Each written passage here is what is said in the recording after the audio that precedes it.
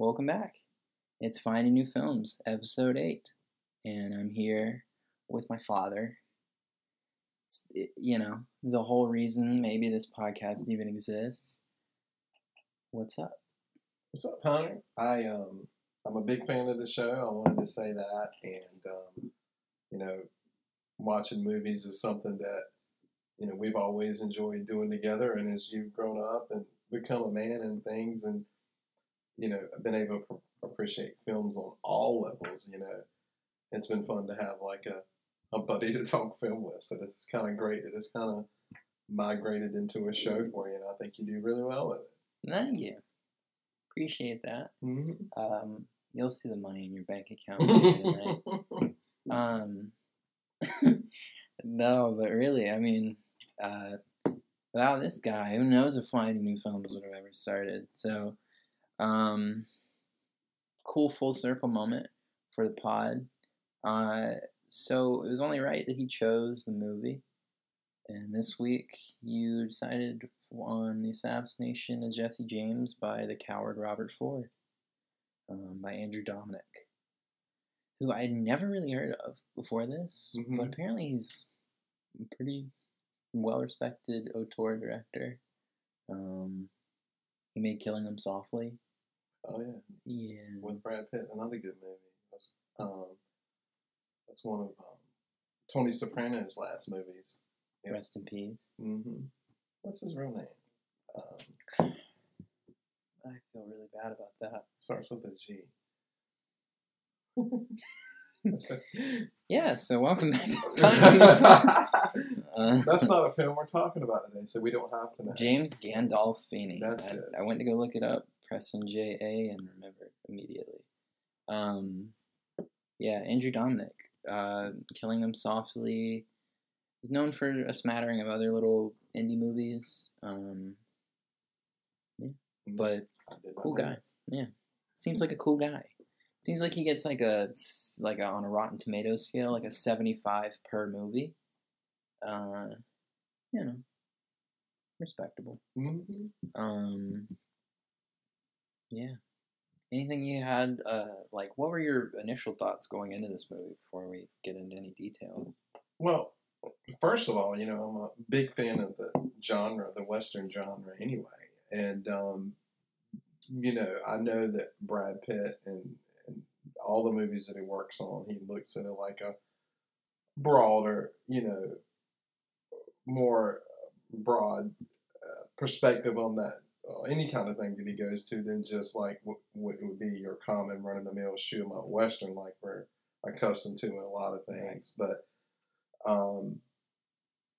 then I think about the Clint Eastwood, The Unforgiven, that he won the Oscar for, the Western. I think it was the first Western that won an Oscar for Best Film, if I'm not mistaken. I could be wrong on that, but it was a lot more like that movie. But the surprising thing to me, it was even more introspective as a character, and the fact that it was actually a real-life human being that they were examining, and not an imagined character.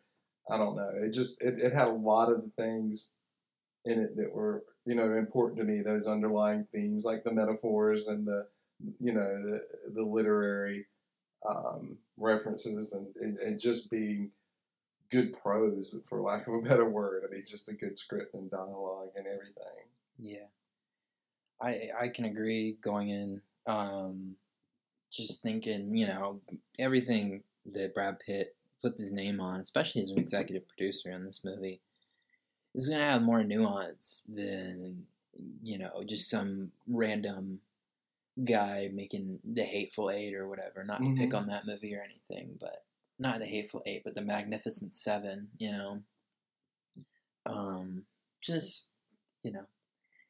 lot of Westerns have very much become like, oh, send it in, and it'll get the views that we want and the audience that we're looking for. And I mean, shows like Yellowstone have kind of reinforced that, and even kind of made it even broader into like a Western based in today's society.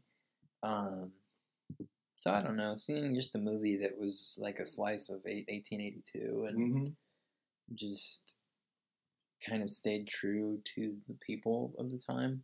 That was cool.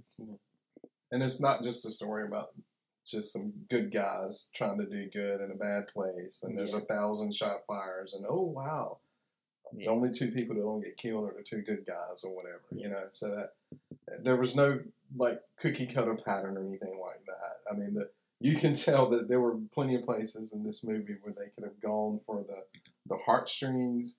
They could have gone for something more pleasant, but it always came back to the brutal reality of life and just relationships in general. Yeah. Just, especially within men, in navigating the male ego. The movie did really good with that. I felt like just balancing out how men think, superstitions, all that, paranoia,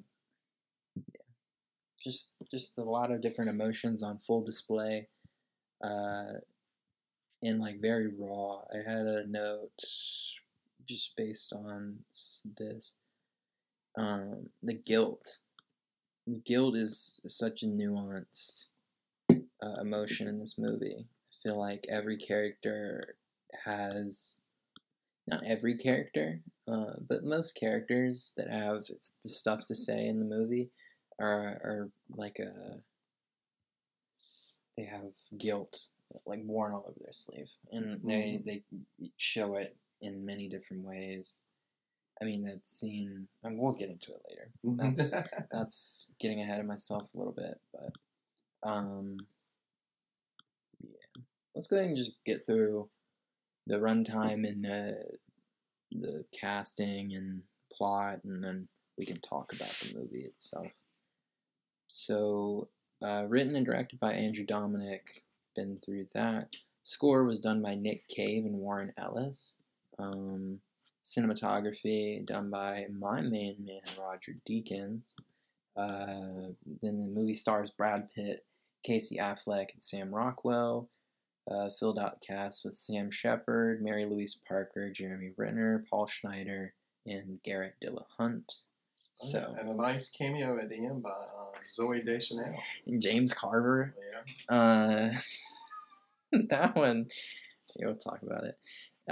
Plot goes as follows. In 1881, young, starstruck Robert Bob Ford seeks out Jesse James when the James gang is planning a train robbery in Blue Cup, Missouri, making unsuccessful attempts, Jesus Christ, to join the gang with the help of his older brother, Charlie, already a member.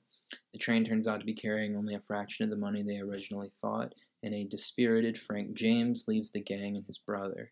Jesse returns home to Kansas City, Missouri, bringing the Fords, Dick Little, and Jesse's cousin, Wood Height. Jesse sends Charlie, Wood, and Dick away, but insists that Bob stay for helping him move to new furniture to a new home in St. Joseph, Missouri. Bob becomes more admiring of Jesse before being sent away. He stays at a farmhouse of his widowed sister, Martha Bolton, where he rejoins his brother Charlie, Height, and Little. Little reveals to Bob he is in collusion with another member of the James gang, Jim Cummins, to capture Jesse for a substantial bounty. Meanwhile, Jesse visits another gang member, Ed Miller, who gives away information on Cummins' plot.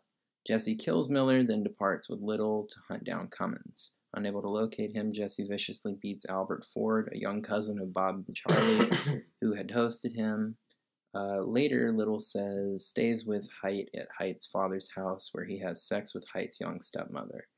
Upon learning of this, Height tracks Little down to Bolton's and holds him at gunpoint, but Bob intervenes, fatally shooting Height.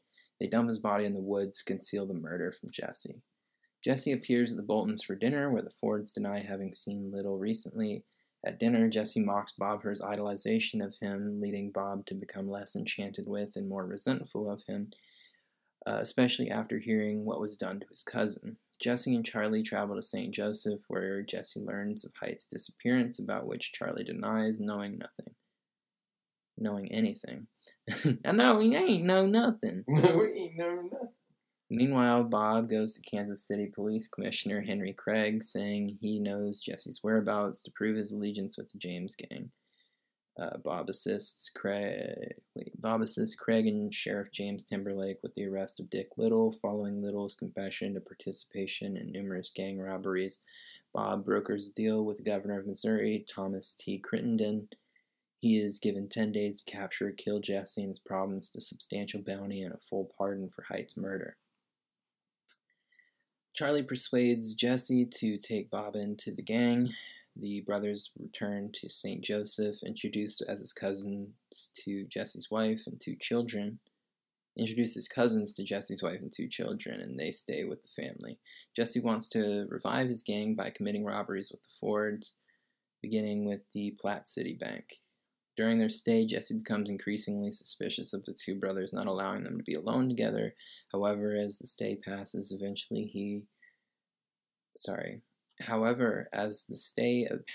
uneventfully, he later gives Bob a new nickel-plated gun as a token of apology. On the morning of April 3rd, 1882, as Jesse and the Ford brothers prepare to depart for the robbery, Jesse learns of Little's arrest from a newspaper. He suddenly removes his belt and climbs a chair to clean a dusty picture. Bob shoots Jesse in the back of the head with the gun given to him before fleeing with Charlie. They sent the telegram to the governor to announce Jesse's death, for which they were to receive $10,000.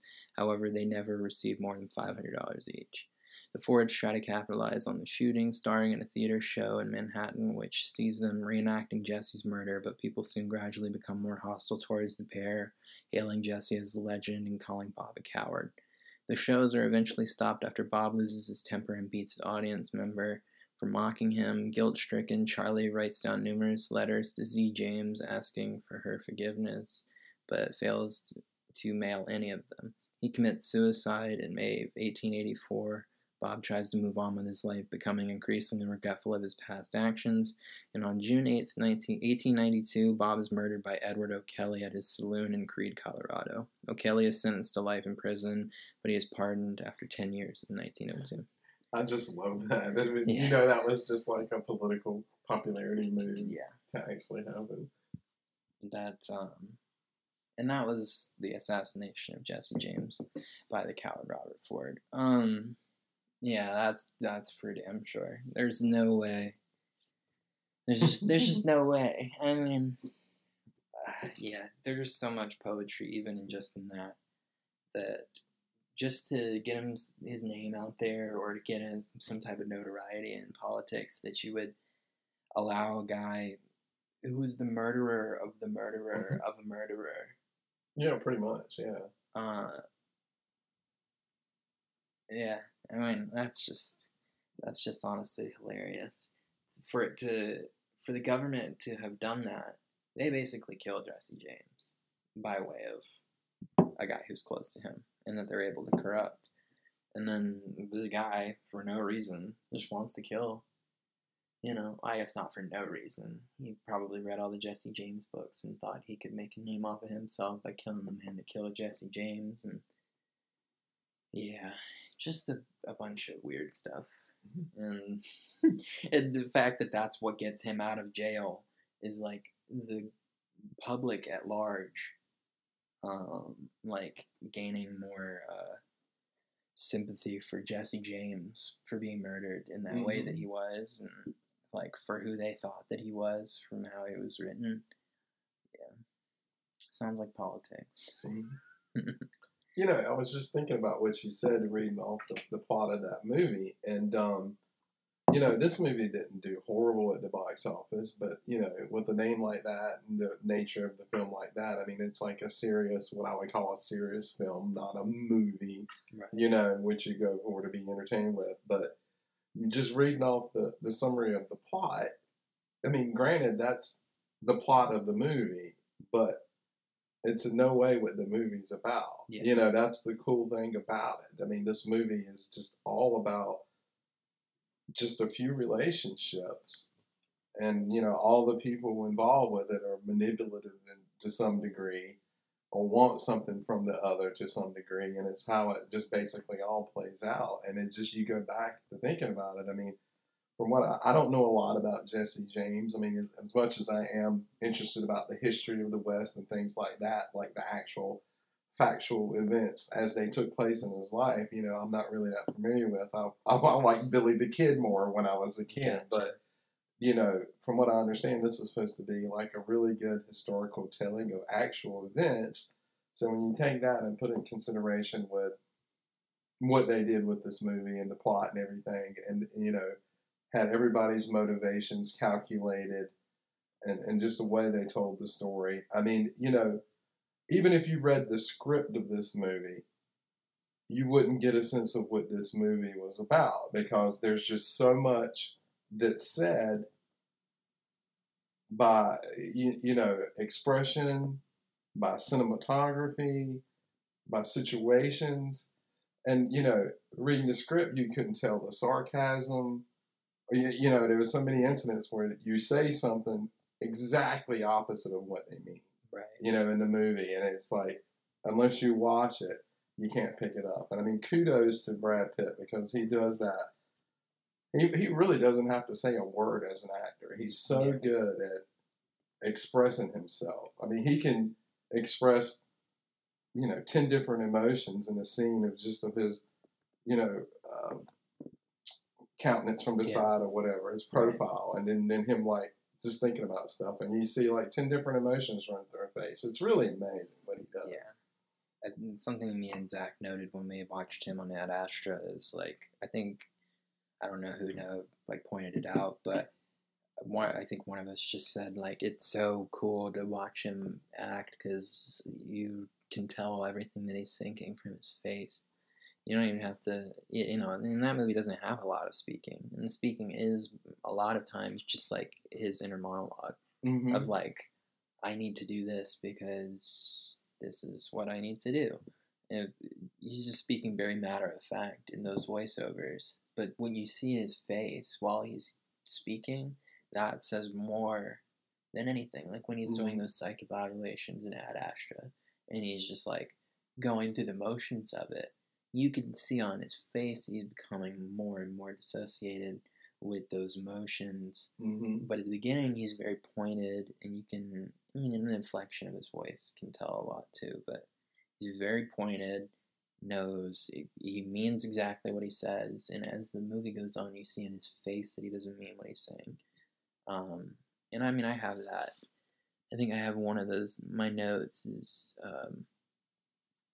It basically says kind of the same thing. But it's more about the whole cast because a lot of this, so much of the screenplay is unspoken. It's just people's reactions, people's looks. I mean, that scene when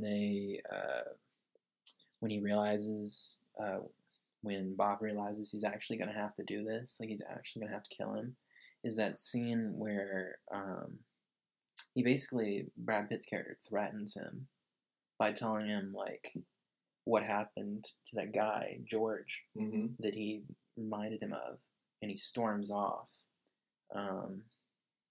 Like that's in my head the moment where he's like, "Well, now I have to do it," or that's what put him over the edge to want to have to do it.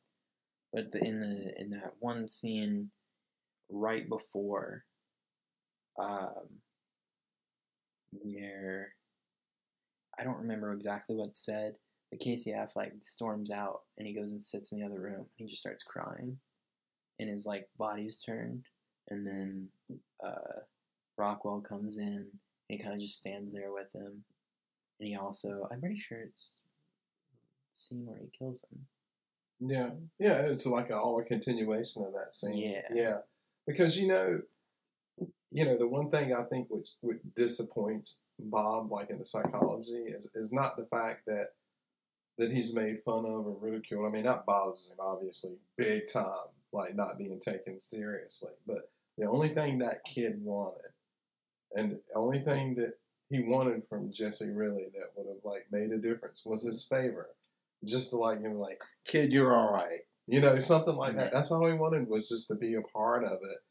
And I think deep down in his heart that Jesse felt like or knew that he just didn't have it in him.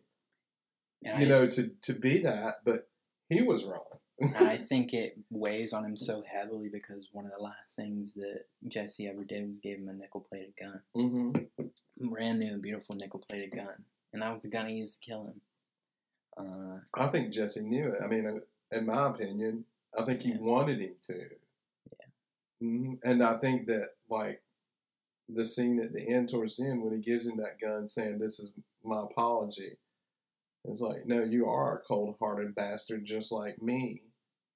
You know, one who's only looks for his own self-interest. And, you know, I hate myself at this point. I'm dying. You know, I've got all these diseases and everything. I don't want to put my family through this anymore. So you want the fame, you want this? Here, you do it. You take me out. Yeah. And that was his way of apologizing to me. The apology wasn't for, you know what I mean? Yeah, he wasn't actually apologizing, or maybe he was, but that at was the his same way time, of yeah. Sorry.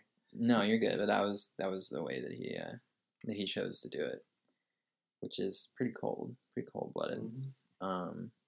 I've already gotten into my notes. If it wasn't clear enough, we're in the notes part. But yeah, those scenes are awesome. This scenes after the fact where he's like becoming despondent with what happened and Bob is, and he's becoming just like completely like those ending scenes where he just seems depressed. There is so well acted by Casey Affleck. He seems to be a guy who's really good at acting depressed. Yeah. He's very, very good at acting depressed. And melancholy. Yeah. Yeah. Yeah. Depressed and melancholy. That's Casey Affleck. The Casey Affleck story. I mean, you just think about like A Ghost Story or that Manchester by the Sea. Mm-hmm. Very good at being sad. Gone Girl. Was that Gone Girl? That was Ben. No, I'm thinking, what was that other movie? Gone Baby Gone. Yeah. That's it. Yeah. Mm-hmm. Yeah. He's really good at being sad. So keep being sad, Casey. That'll keep us entertained. Can I make a point here from my notes? It's kind of like going from the beginning of the movie. And it's talking, you know, because we can't talk about this movie without talking about the imagery and the metaphors and stuff. And there was like, at the beginning of the movie, basically, it starts out when Bob joins the gang for the first time. And he's going there wanting to,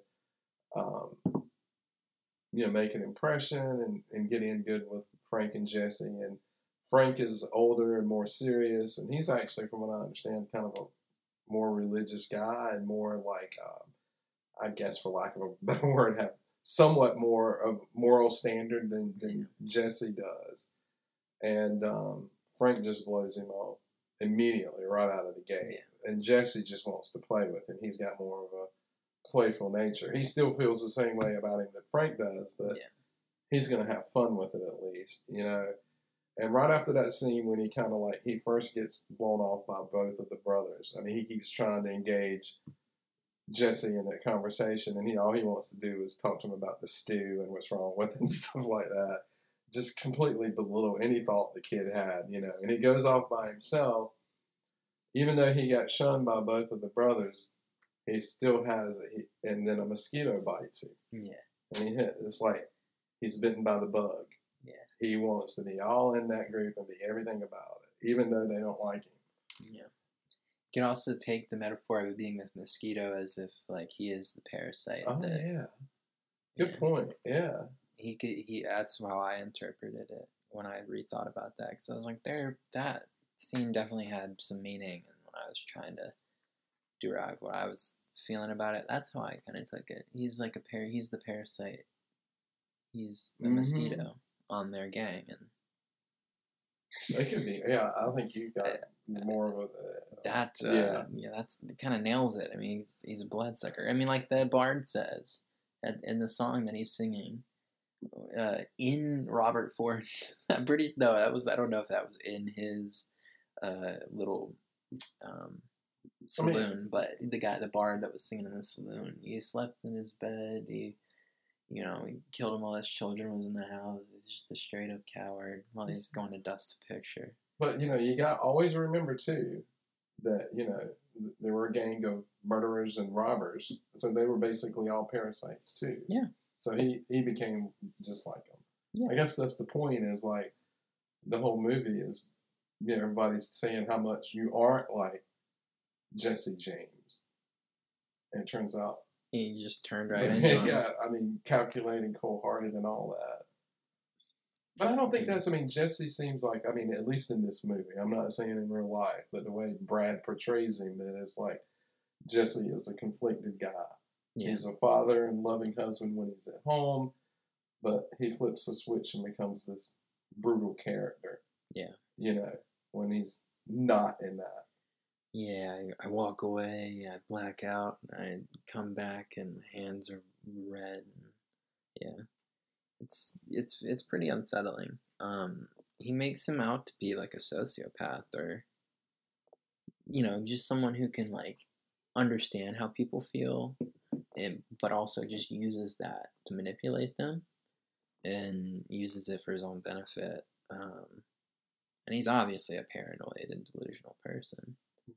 Because, that's another point I kept thinking about too. Obviously, Jesse James is one of the first, nationwide famous people from the United States. I mean, is Bob Ford maybe one of the first, stalker killers? That's my thing. You know what I'm saying? That's my second no. This is a case of like just celebrity stalking. I mean, how is this? I guess I want to say how is this, but it's not that much different from like the death of Gianni Versace. Mm-mm. I mean, it's just a guy that would like love this guy. Never meet your heroes, I guess, and then it boiled up into this thing that he couldn't get out of, and loved a guy so much he had to be the one to take him out. It's such a weird. That's a mentality I don't think any of us will ever truly understand. Yeah, I mean it's truly pathological. Yeah. Yeah, no doubt. It's pretty weird. That's all I can say. Yeah. So that's the point. Another thing. I know we're coming up on a break soon, but what's worse? Jesse, who seems to be in control of himself, but is brutal, even though he knows it's bad. Or Bob, is it worse that he's bad and has no inkling of any sense of morality whatsoever? Yeah, I don't know. That's a good question, because you kind of sit there with like, you could see yourself, or anyone watching this movie could see themselves in any which of the characters, I think, and yeah, it's really tough to see yourself in any of these characters. Mm-hmm. It's hard to see the bits of humanity that you possess being shown in characters that are so cold-blooded and animalistic. So, yeah, I guess it really just depends on who you end up siding with. And it's weird that by the end of the movie, you like pity Jesse James, even though he's a ruthless, cold-blooded murderer. Yeah. And those claims of being like a Robin Hood-esque figure are just overblown. So. Yeah, over the years. So, yeah. But we probably need to set this break up. So, because I messed up a bunch of them last week. So, stick around. We're going to be right back. We're going to talk more of our in-depth thoughts on the assassination of Jesse James. I'm going to go grab another beer. Yeah. So, don't go anywhere. So, we're talking about the celebrity stalker thing, and then I think that was really the last thing. Yeah, I like the part, like the, what is the word? I like the dynamic of the movie being told to you a little bit ahead of what's actually happening. I feel like it plays into the name of the story really well, or the name of the movie. You already know exactly what's happening by the end of the movie. Yeah, that's a good point. Is like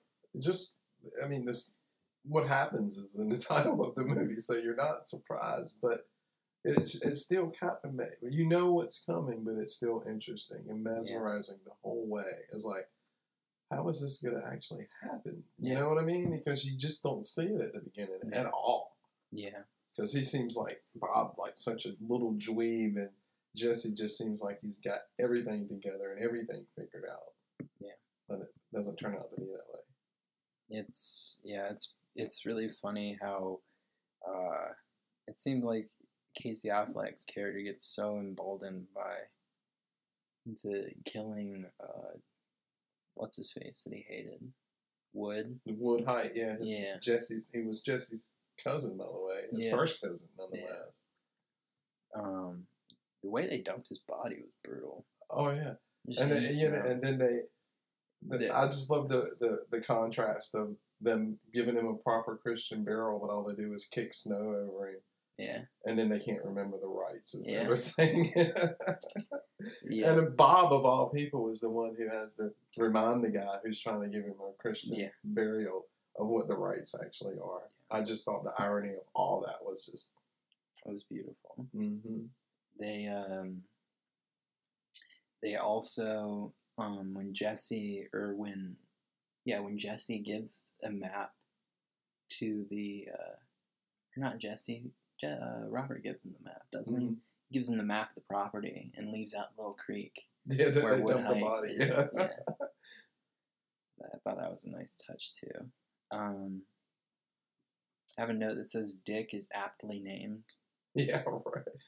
Yeah, for lack of a better word, the character, and I would assume the guy in real life plays a womanizer without any reservations whatsoever about what he's doing, and all the other guys in the gang and stuff, look up to him because he reads poetry and stuff, and he has a line, and he talks women into bed, but then you find out that he's going after, I'll let you bring up that children. And married women. Not that it was like, the greatest relationship in the world that he ends up messing up, but still, Just the scum of the earth person right there. Just it has a line in the movie where he says, "Poetry don't work on whores." Yeah. When he was that opening scene where they're introducing Dick Little by having him like belittle the guy, or they're like making fun of that guy who like thinks he's falling in love with a stripper. Mm-hmm. She gave me a good price too. That was really funny. That was another one of those scenes where it has to be conversational. If you just read that on the screen, or read that on the script, like you might think it's funny just because it's clever, but the way that it's acted out is so funny. It feels real. It almost makes you hate Dick more because he's obviously got some sense about him. He's an educated guy. He's not ignorant. And a lot of the guys in the group are just dumb farmers that don't know any better, just dumb pigs basically. And he just toys with them. Yeah. You know what I mean? He could do so much more, than what he does. It about gets him killed. Mm-hmm. It gets him captured. So, yeah.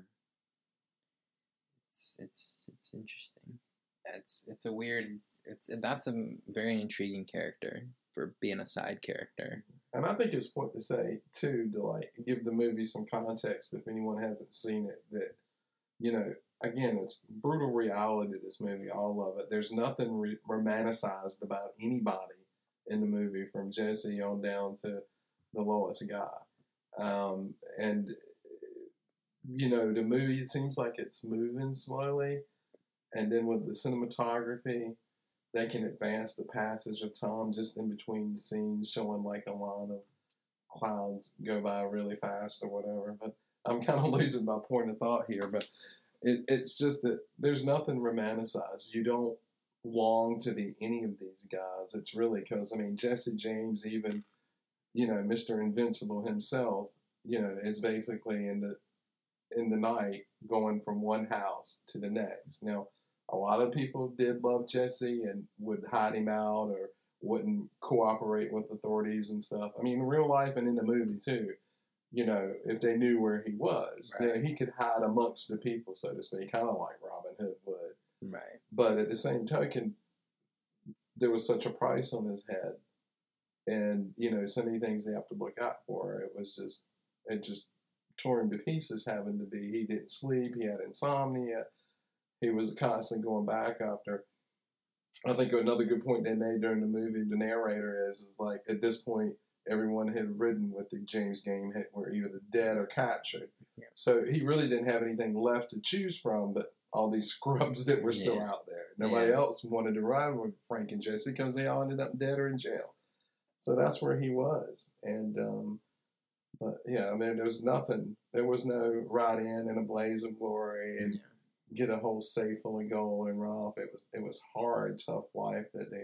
I mean, granted, they stole money and they were comfortable because of it, but they were constantly on the run. It was just a brutal life, Right. That's all.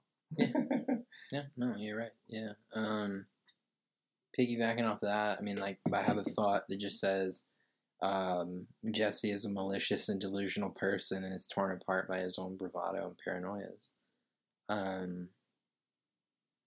But then I want to also say this is like one of the only times in a Western movie I've seen cowardice and paranoia be given actual human consequences and be shown in like a super realistic way. Normally, cowards in like a Western movie is like a farmer that stands up to the main bad guy, and it's like, oh well, you're not a cow. You're not cool for standing up to me. Like, you just think you're also a coward, or you're gonna shoot me in my back or something.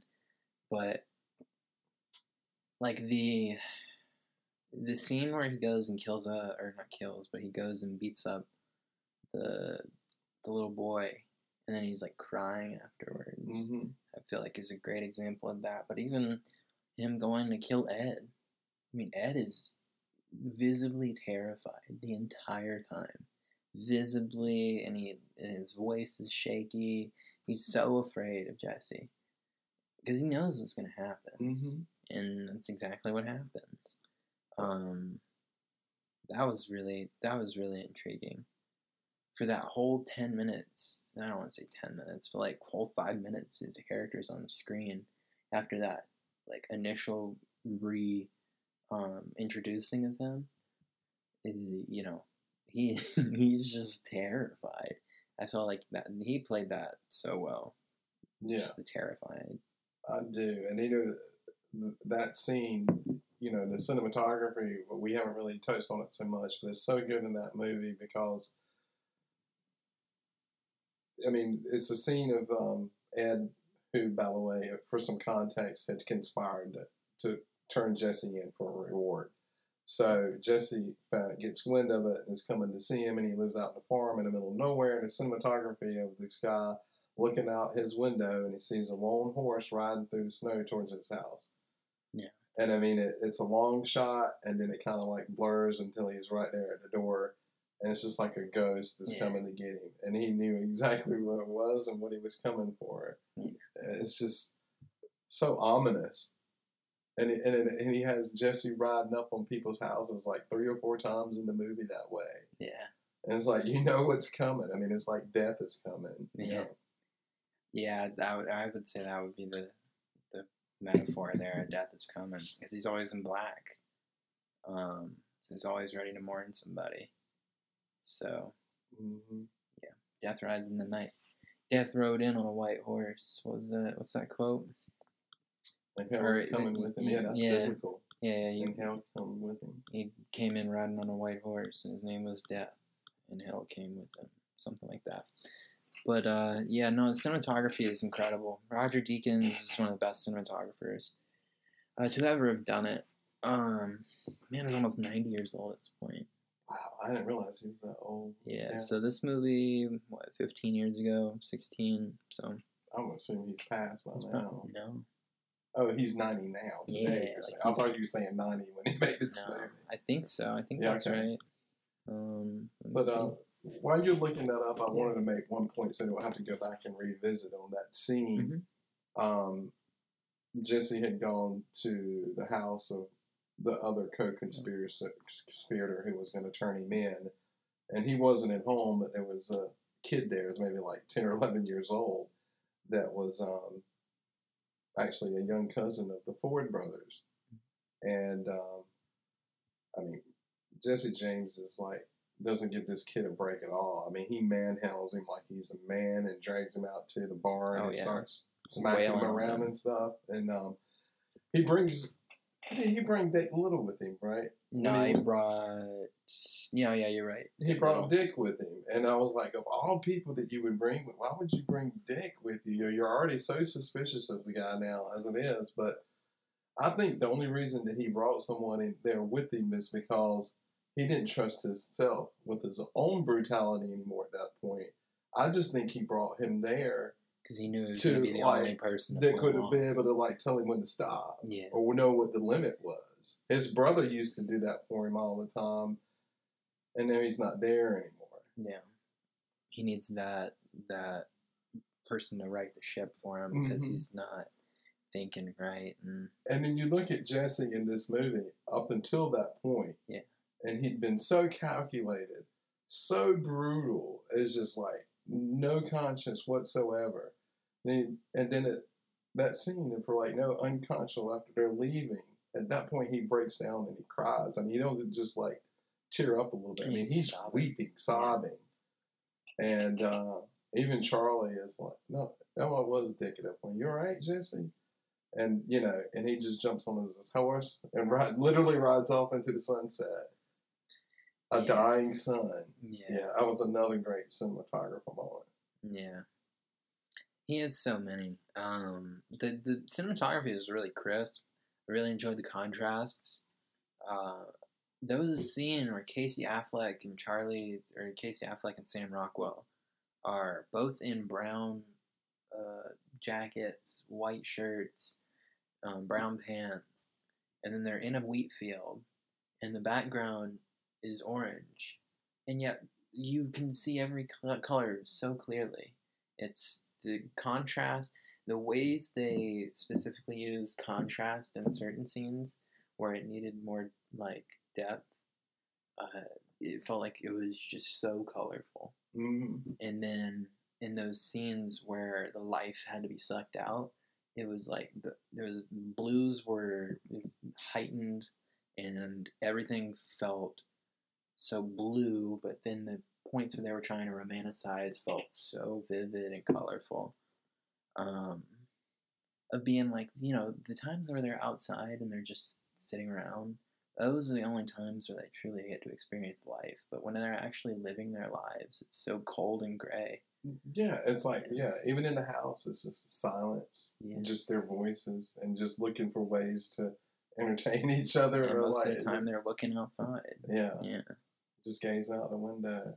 You know, those scenes with the wheat fields, I thought of that too. And, you know, yellow, you know, metaphorically or symbolically has always represented decay. Yeah. You know what I mean? And then a majority of the movie is shot in and portrayed in the dead of winter with snow on the ground and it's cold and it looks cold and you feel it too, you know, and death being winter, winter being death, so to speak. It's I mean, it's everything from the acting to the tone of the movie to the cinematography really came together to make it work. I don't think if you were missing any of those components, because the movie does kind of move somewhat slow. Yeah. Without those components all working together, I don't think it would work. But with them all there working perfectly, I mean, you can sit there for 2.5 hours and not feel bad about it. Not that I would feel bad about this movie anyway, but still. I think I had that as one of my notes. This movie like feels slow while you're watching it, and then you look at the time left on the movie, and you're like, wait, what? How am I halfway through the movie? Mm-hmm. So I feel like the scenes sit with you, but they're not slow. It's a game. It gives a brisk pace, and it gets through it fine. But I don't feel at any point where I'm like, oh man, this is dragging, or like nothing feels out of place or extra. Like I think of another movie like Dances with Wolves, and I mean it's not 2 minutes. That's a 3-hour long movie. But I mean, you feel like you've been in that theater or watching that movie for a year when it's over because it's so encompassing, you know. But this movie is just like you were just there for this little segment of time and got to see what happens. This movie's very deliberate with Yeah, what it's deliberate's going. a good word. It's very, very deliberate with what it's trying to do, and it knows exactly what it wants to do, and it does that and gets out in a good amount of time. I have a note that says Sam Rockwell is great at playing a calculated oaf. Just a guy who knows when to just be like, you know me, I'm just an idiot, you know. And how many times that got him out of actually like having to fight somebody. Mm-hmm. Well, specifically Jesse, but like many times he was able to just be like, you know, it's not a thing. Or like that scene where he's trying to come up with something to talk about other than what Jesse very obviously wants to talk about. And yeah, I don't know. His acting was really good. I feel like all three of the big people's acting was really good. Mm-hmm. Yeah. Another thing to mention about that. Excuse me. I forgot the point I was going to make. I'm sorry. No, you're good. It happens. I'm 51, so no, you're good. I'm entitled to a moment like that every once in a while. I love the disposition of Jesse telling the story of what happened to Ed versus them showing the reality of what happened to Ed. I thought that was an interesting way of showing how he perceives life, and then to how he's showing, you know, everybody who he is. And like then when he tells that story, you start to wonder, you know, are these authors really trying to like overblow, you know, his story, or are they really, you know, creating the aura of Jesse James, or is Jesse James walking around and creating the aura of Jesse James by talking to all these authors and lending them these stories? Because he tells a story to a guy he really trusts, and maybe not so much by that time in the movie, but he just bold-faced lied about killing a guy that, you know, Charlie really loved. Mm-hmm. And then even Charlie, after almost killing Jesse, is still kind of like, you know, I don't know, we should have done that. He's like, he killed Ed. What are you talking about? He's like, I don't know, I still don't think it's a good idea. I thought that was great. I remember the point I was going to make now. Yeah. With Charlie. Like of all the gang, like whenever anyone like tried to conspire against Jesse or told him a lie or something, he could pick it up immediately. But like Charlie was the only guy who was charismatic enough, because it wasn't being smarter than other guys, because the other guys were clearly smarter than Charlie, but he was charismatic enough where he could like pantomime at least his way through, you know, a situation where it makes it look like he's just being normal and nonchalant, where everybody else just like immediately before he, you know, the moment he walks in the door, it just throws their cards on the table. You know what I mean? Yeah, he was really. Yeah, I don't know. I think we said all that needs to be said about that. Sam Rockwell is very good at playing an oaf. He's like, oh no. You know what happened. I love the James Carville pop up. That was so random, but he did a good job. Mm-hmm. That little monologue was good. That's all I could say. Not too much to say. He didn't do a crazy good job, but good enough for a guy who doesn't act. Love the subtlety of the dialogue. Talked about the brown contrast.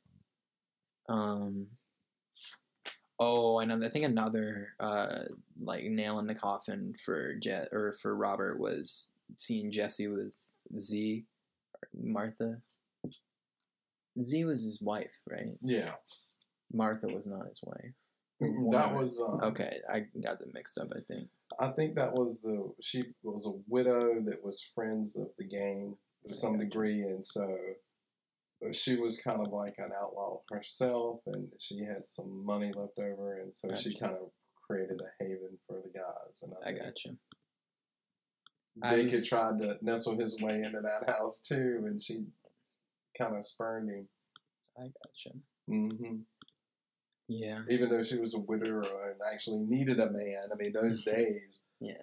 Anything that Walt would do for a woman, But, even though he was a talker and everything, she was smart enough to know not to get involved with that guy.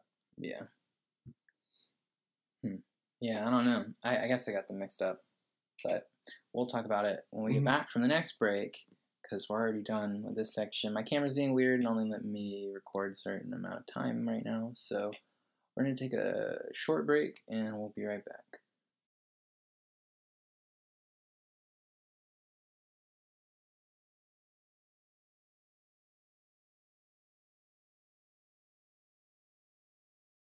Okay.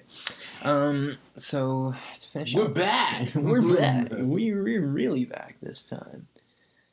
But yeah, probably gonna switch to the phone camera. But I felt like there's a lot of great cinematography in the dark in this movie. I guess it kind of goes back to the contrast point that I made earlier, but just the level of intimate moments that happen in the complete dark. You're still able to see everything that's going on. It's kind of something I praised with Hoyt Van Hoytema and Ad Astra. It seems like Brad Pitt likes to make good movies. It's weird. But both of those movies have so much setting in the dark, and both of them do such a good job of contrast in the dark.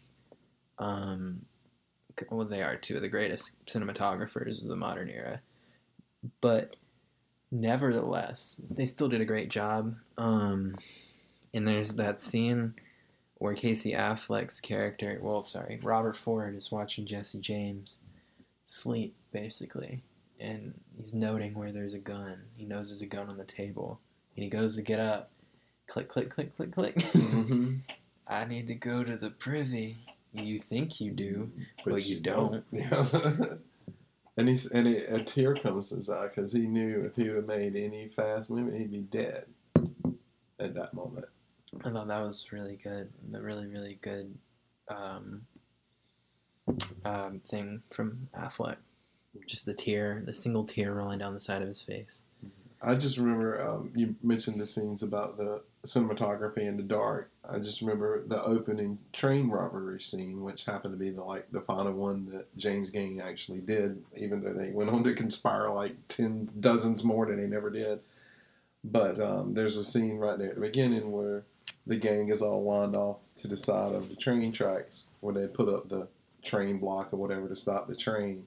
And as the train passes, they're in complete darkness and they're dressed with their rifles and some have hoods on and stuff. And you just see the passing lights of the train. So you just see flickering pictures, images of them, and it's so ominous. And you got to imagine, a pretty well-to-do person traveling by train from, to wherever they were going, and to be stopped in the dead of night and that walk onto the train has got to be like terrifying. I mean, just the intimidation factor alone probably helped them out a lot. Yeah, and I mean, even when they get on that train, like, imagine not speaking English. Mm-hmm. As that one Dutch guy, I mean, he has an idea of what's going on, obviously, but like, I don't know what these guys want. I don't know if they're about to kill me, but yeah, that shot of the light seeping through to the woods and having it shine on them was really a good choice. And they really did. I can't even conceive of the way they did that, because they did this in a couple of scenes where they did it with Ed's murder. When Jesse took him out, which actually ended up being a flashback in the movie, which I thought was really cool because you just assumed Jesse killed Ed. But they never showed it until later on in the movie when Jesse tells the story of what he did. And I mean, they show it. And the spotlight's on the faces in that movie because everywhere except right in their faces was pitch black. And you can see the emotion on Ed's face is like, I know I'm a dead man. I'm going to die. Yeah. and he becomes increasingly more dreary or dreadful as they ride along. I mean, it was just incredible cinematography. Yeah. They are really, really good choices all around in that scene. Mm-hmm. Yeah. I'm kind of losing. I'm almost out of little points here, but I have one that says "Kill your idols." Little Sonic Youth. Yeah, love that song.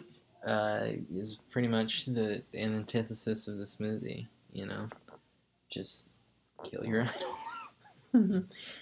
But Jesse dying by the gun that he handed to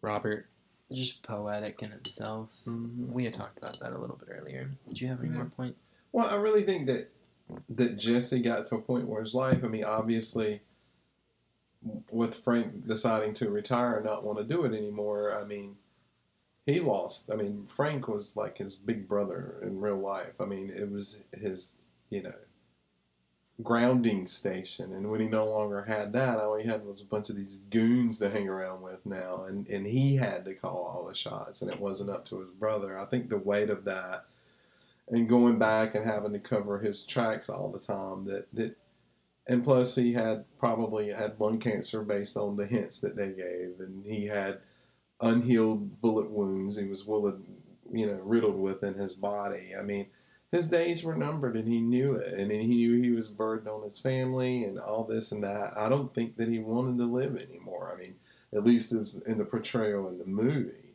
I mean, it's obvious at the end of that movie that Jesse put his gun belt down and said, I'm not going to be protecting myself, and I'm going to turn my back to you.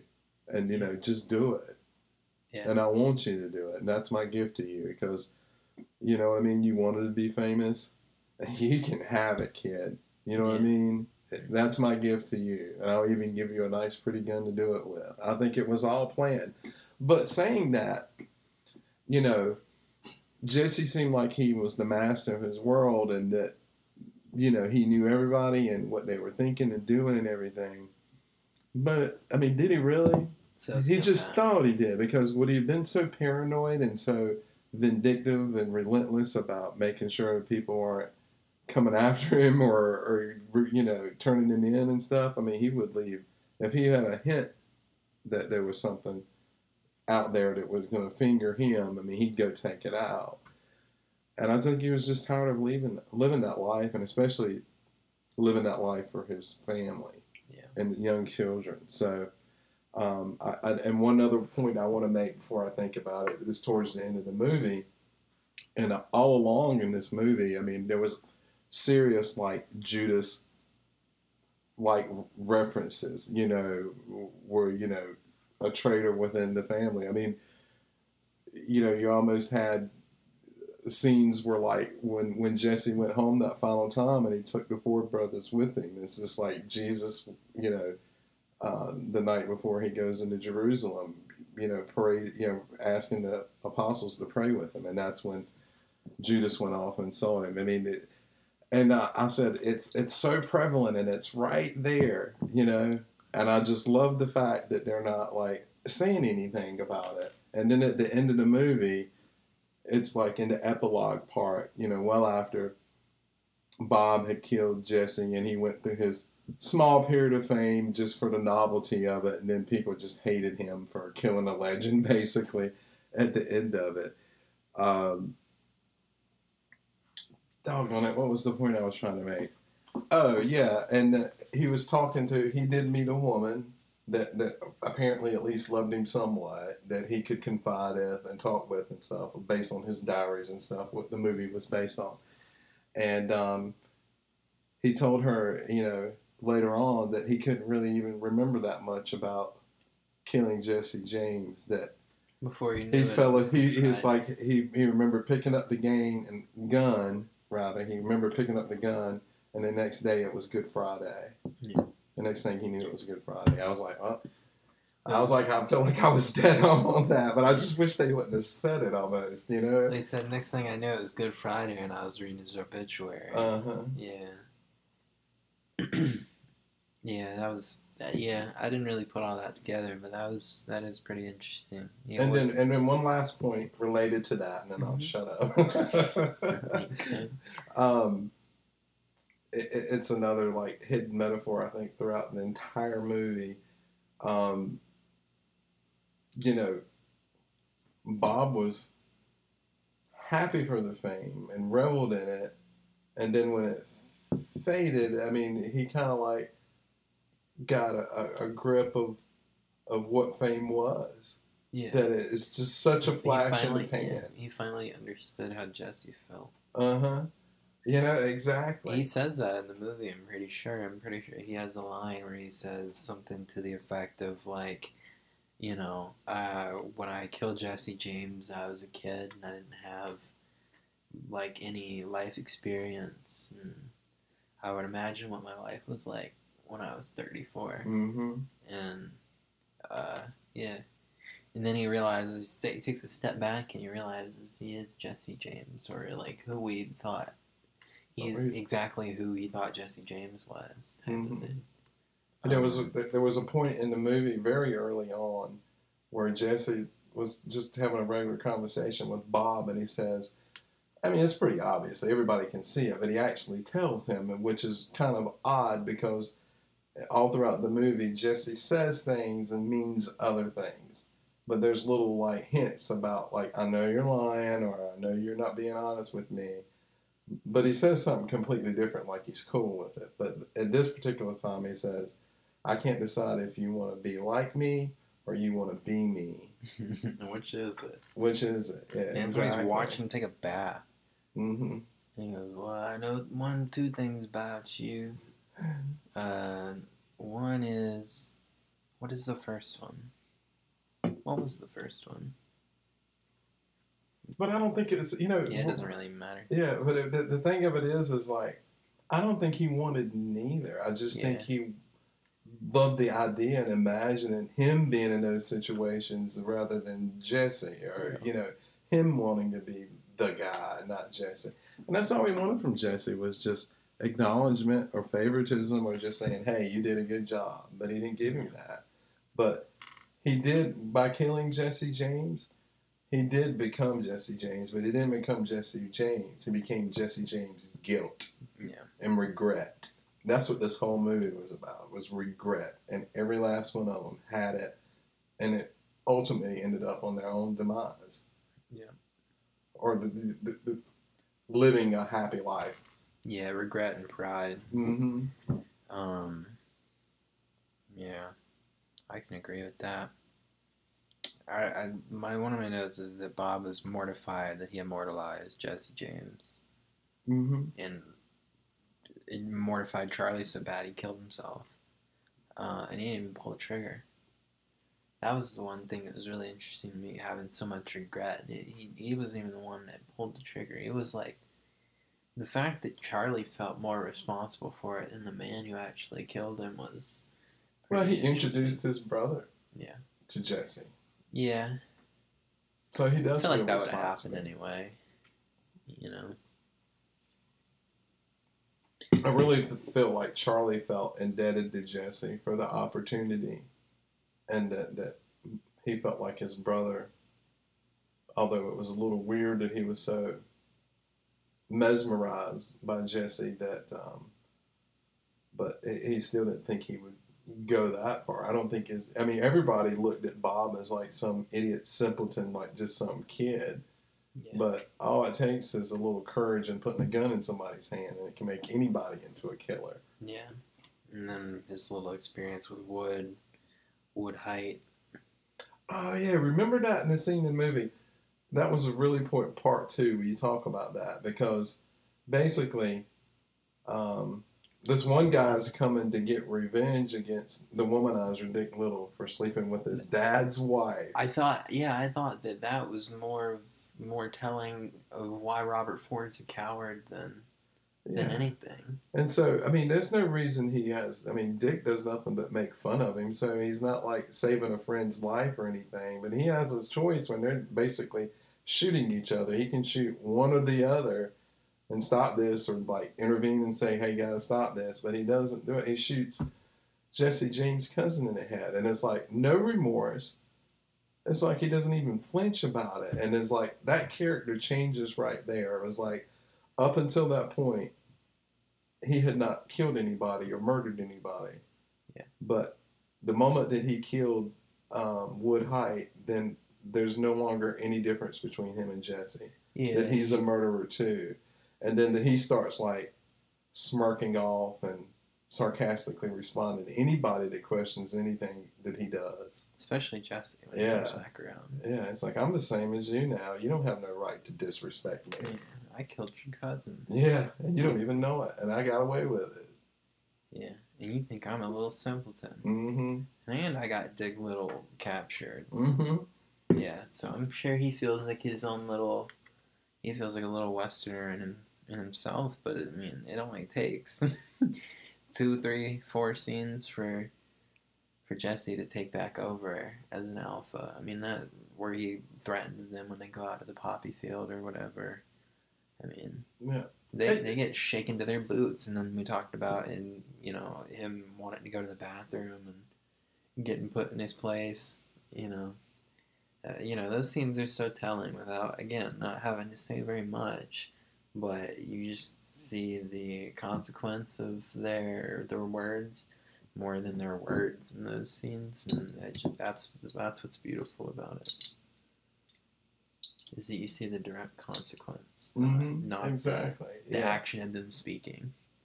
So meeting up with the posse and getting away, it was not that. It was real, brutally real, in a lot of ways.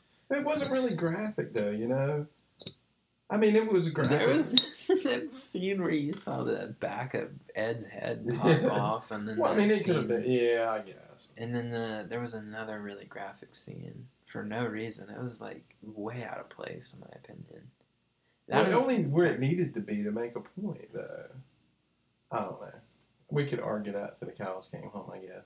I don't know. Yeah, for a movie that's so unassuming, and then just to have like those random spurts of extreme violence, I don't know.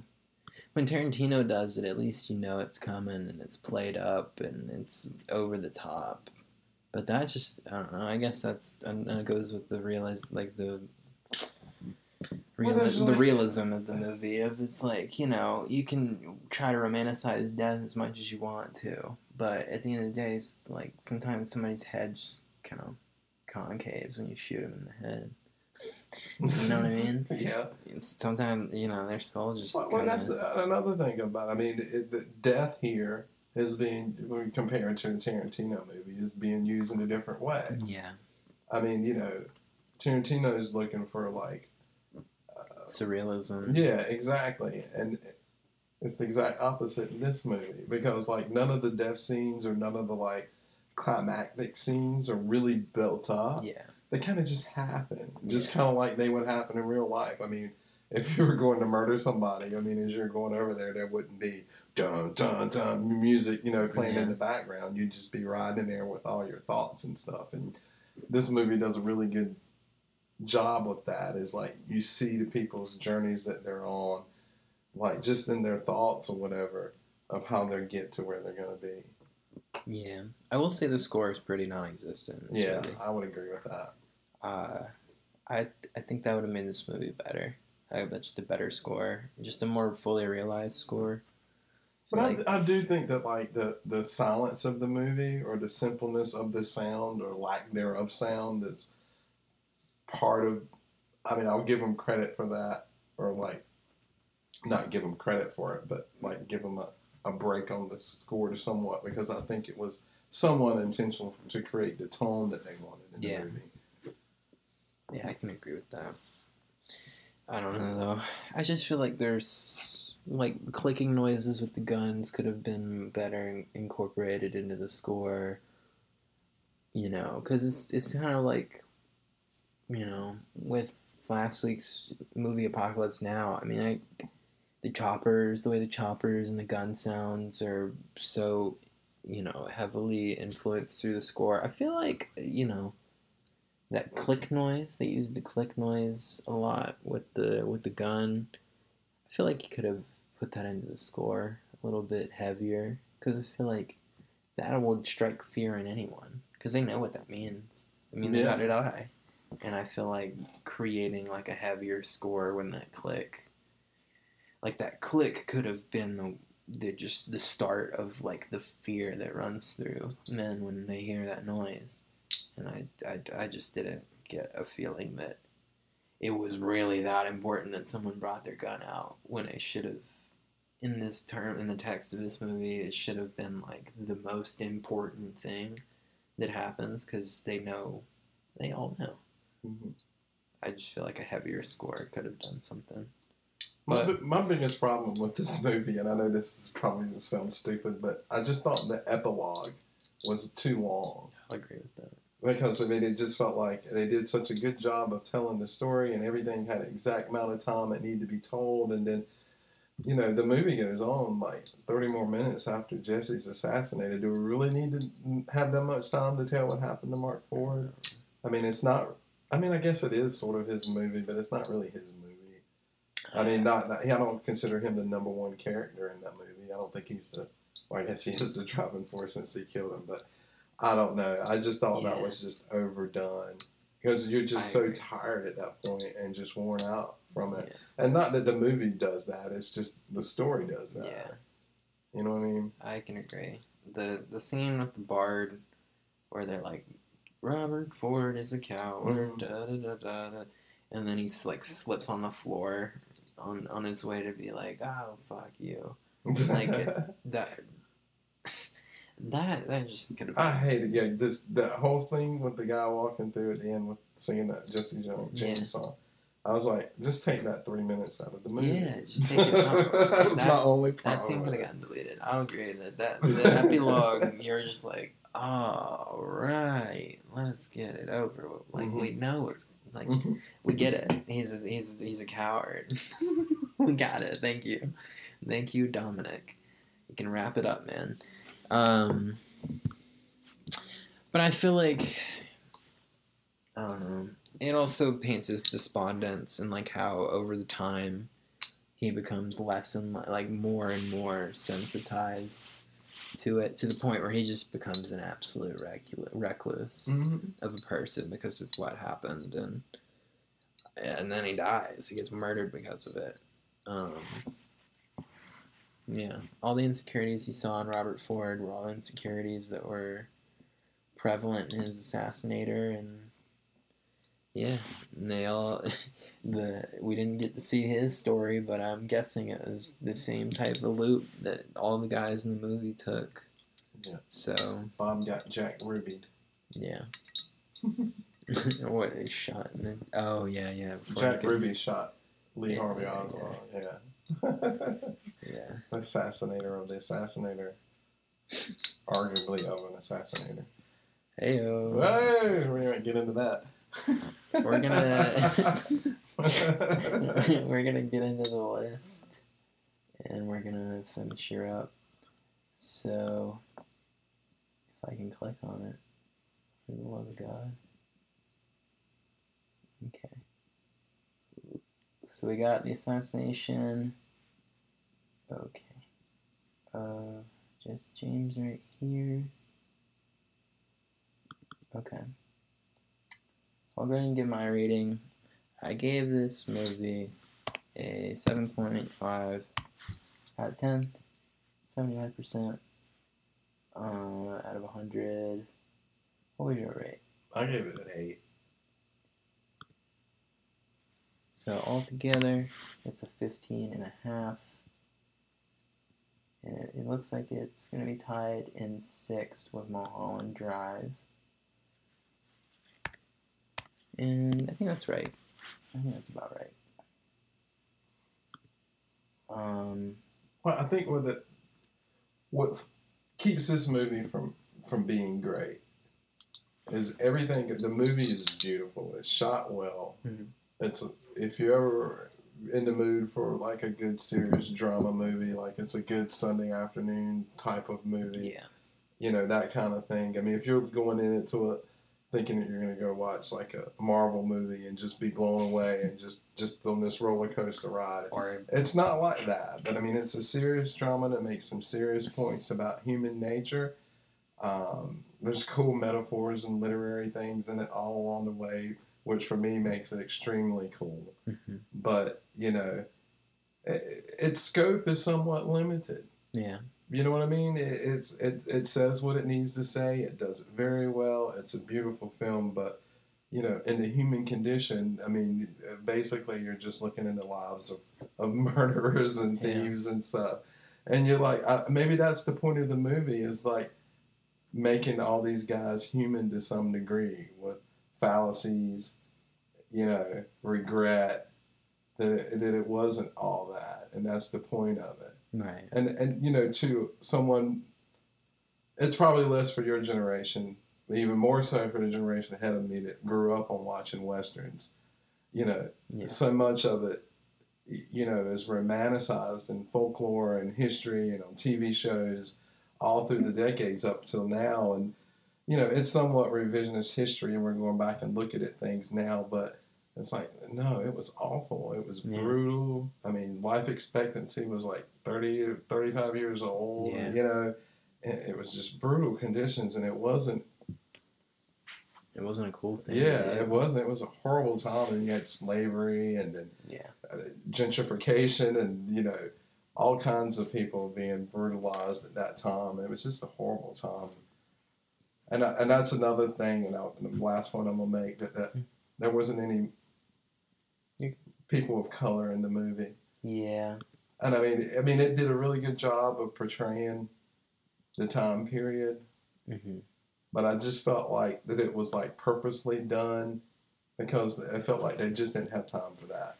you know what I mean? I don't know if that's truly the case, but I mean, this movie had a point to make, and it took a long time to do it. And I think anything outside of that, to a certain degree, is just going to be trying to put too much in there. Yeah. I mean, it established he's a Confederate sympathizer in like the opening scenes of the movie. So it feels weird to do that and then not revisit that at all. Yeah. So I don't know. And just not even in the background or in passing. Yeah. You know what I mean? It just seems like if you're just gonna tell Jesse James's personal story, then I think leave his. Yeah, I think not having it enables you to have more sympathy for Jesse James in this movie. Yeah, and we probably don't need to have that much sympathy for the guy. So yeah, I guess that's a good idea. Well, we could talk all night. Yeah. But we'll talk about a different movie next time. Yeah, we will. And more than likely it'll be my choice unless something changes. But I think we've said all we needed to say. I mean, I've got some themes I can run through. Youthful ignorance, humanity is imperfect, pursuit of higher purpose, regret, remorse, pity, sociopathy, man versus self, man versus man, and man versus ego. I mean, I feel like that pretty well encapsulated. And just one last thing I just remember real quick that I'm going to say is that Bob looked at Jesse like a god, and after he killed him, it's like he killed God, that his life no longer had purpose. Yeah.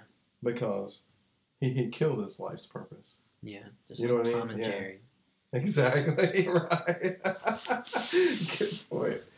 Yeah, just like Tom and Jerry. Mm-hmm. Itchy and scratchy. Yeah. That's what we got out of this movie. It's just The Simpsons. Yeah, I think with that we're gonna sign off because we've been here for a good amount of time. Yeah. So thanks for watching. We found the assassination of Jesse James by the coward Robert Ford, and then next week we'll figure it out. Still figuring that out. But I'll probably have it by the time we're posting, or at least try to. So stick around for that. Follow us on Instagram, Finding New Films Podcast. Follow the Q Crew's Instagram at the Q Crew Productions. subscribe, like the video, comment. What do you got to say? Did you like this movie? Did you not like it? What do you think? But yeah, that's it for me. This has been my father. This is my father, Jeff. And we will see you on the next one. Peace. Thank you.